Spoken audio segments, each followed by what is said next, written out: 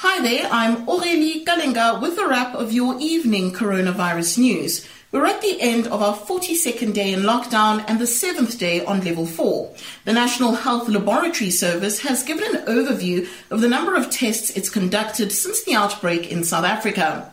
Testing figures in Gauteng are nearing the 100,000 mark. That's 33% of the total tests done so far.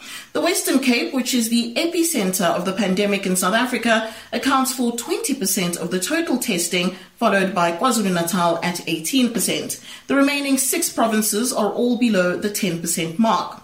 With the 7-day travel grace period coming to an end at midnight, there are fears the allowance may ultimately cause a spike in infections in the days to come. Gauteng Premier David Makhura says at least 500,000 residents have returned to the province during this phase. At the same time, the Eastern Cape Health Department is warning that more people may have contracted the coronavirus due to inter-provincial travel this week. This comes as over 50 people tested positive while moving from the Western Cape to the Eastern Cape. Onto COVID organics, or the big Madagascar cure that isn't quite a cure. The World Health Organization says African governments must remember that they agreed to treat traditional medicines the same as any other medicines and take them through clinical trials. So the WHO is advising Madagascar to do testing to ensure for safety.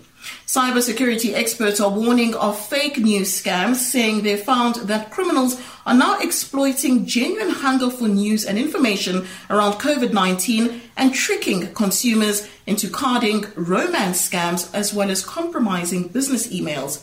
Just this morning, a virtual meeting of the National Assembly's Programming Committee had to be postponed after it was hacked and graphic pornographic images were shown. Insults were also hurled at Speaker Thandi Modise. And for all the beer lovers out there, the following news may just break your hearts. As the government remains firm on its decision to ban alcohol sales, South African breweries say if it's unable to transport its inventory within the next few days, it will be forced to destroy over 130 million litres of beer.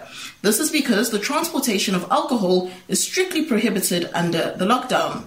For more on this and the pandemic, you can go to ewn.co.za/coronavirus.